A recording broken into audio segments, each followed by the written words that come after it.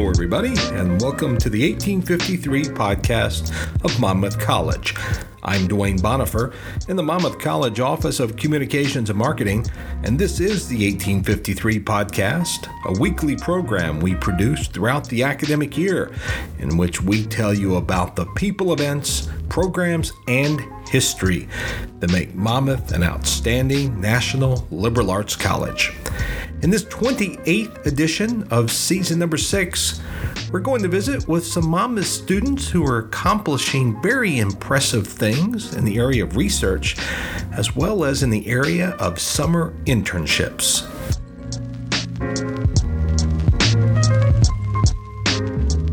Do you ever wonder whether Democrats and Republicans eat the same thing for breakfast? And if so, or if not, why is that the case?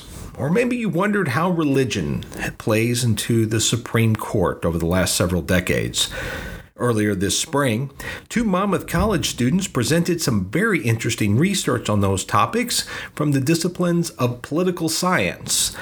Senior Grant Miller of Centennial, Colorado, shared his project about politics and breakfast virtually at the Midwest Political Science Association conference earlier in the spring. Essentially, we kind of presented on the idea that partisans might eat different things for breakfast. So Democrats might eat different things than Republicans for breakfast, and we found that Democrats are more likely to eat eggs, meat, toast for breakfast, and Republicans are more likely to eat cereal and sandwiches for breakfast, and we kind of surmised that this is because Democrats might be more willing to try new things and more undergo more effort to eat their breakfast, while Republicans might have less effort towards their breakfast, and it's more of a kind of pragmatic choice.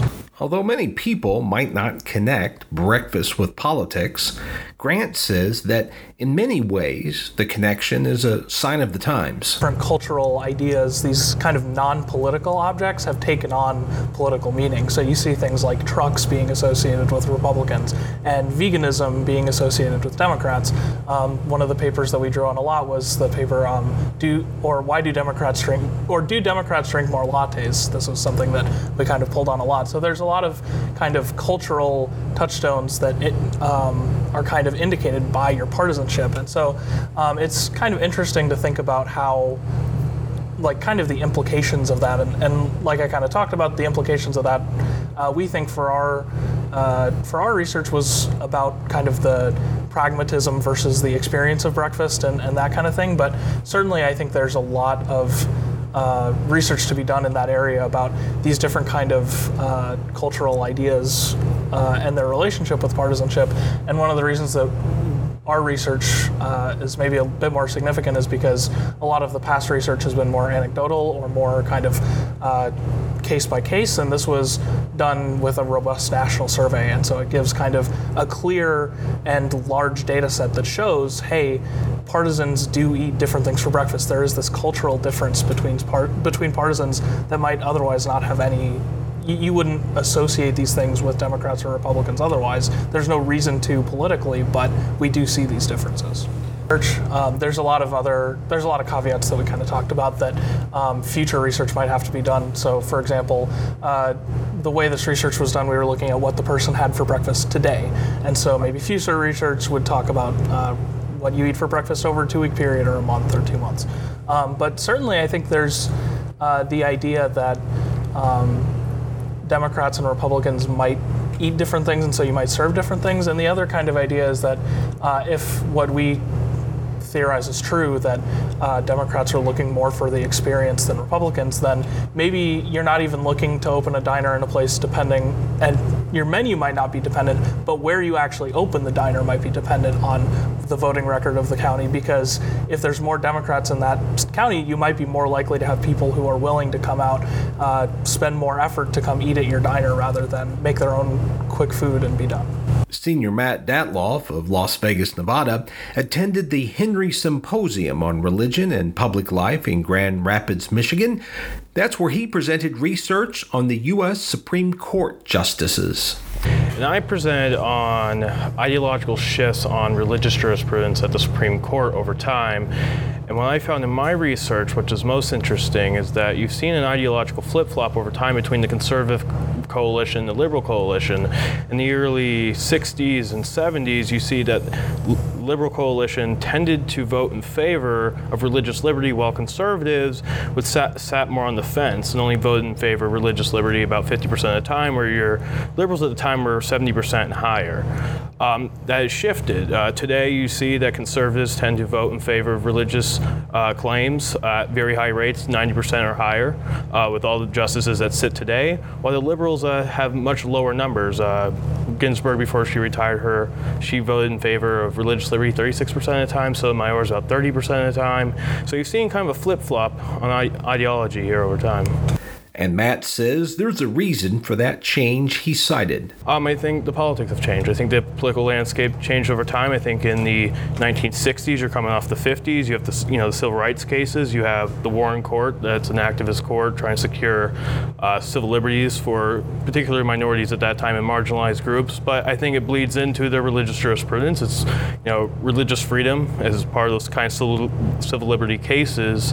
But the issues have changed over time. Today, religion and a lot of the civil liberties things kind of come up against each other. So LGBT accommodation, access to women contraceptive, like the Hobby Lobby cases, and things like that have now come up against religious liberty claims. And so I think the liberals have had to kind of pick a side on that. And I think the conservatives have picked a side on that. Monmouth College political science professor Andre Audette says that both Monmouth seniors are to be commended for the high level of their research and its sophistication. Well, both projects are very well done, very advanced, especially for undergraduate research. To talk a little bit about Matt's project, this is Matt's senior research project that's developed out of his interest in religious liberty cases. And I think one thing that I find especially admirable about this research is that he kind of took this idea and ran with it and really dove in head first to look at a bunch of different cases. And even through the presentation, I think it was very obvious the impressive wealth of knowledge that he has about these different constitutional law cases. And I think that'll serve him especially well in law school. And it was a very advanced and ambitious research project. And so I think that was especially great to be able to share at a conference. And the breakfast paper, as it's come to be known, and Grant's project, I think this is a fun project. It's one that everyone we can have a little bit of fun with it, and even in the presentation we had a few jokes about time serial data with the serial. But I think it also talks about some very serious topics about polarization in the United States, about the divisions that we see in society, but also how we could potentially alleviate some of those differences. And so I think this is a nice research project because it is both fun and has some interesting, cool takeaways, but also says something meaningful about American democracy. And likewise, Grant did some amazing work on this, coding text data and turning it into quantitative data, making some cool visuals for our project. So I think that I'm excited to see where that project goes. We're currently submitting it for publication in some academic journals, so I'm excited to see what happens with that project too. And Andre says that both Monmouth students received a lot of high praise for their work. Both of the presentations were very, very well received, and they received a lot of kudos for the ambitious work that they're doing, especially at the undergraduate level. I'd say, both of these projects are things that people would be doing in graduate school, and so the fact that they're doing this already is a testament to the good work that they've put in, and I think was recognized by a lot of people who are within these fields, who are experts in these fields, and to see the good work that they're doing made me feel very proud, and hopefully they feel proud about the work they put in too. That's Monmouth College political science professor Andre Audette. You also heard from Monmouth seniors Matt Datlof and Grant Miller, two of the outstanding seniors in Monmouth's political science program.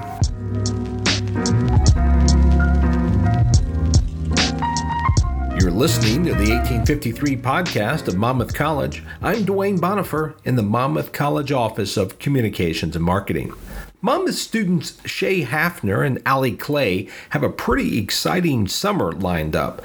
They have both been accepted into the prestigious Fund for American Studies summer program, which is held in Washington, D.C. The two juniors will be taking courses in economics at George Mason University. They'll get to attend public policy lectures in Washington, D.C. at places such as the White House and the U.S. Capitol.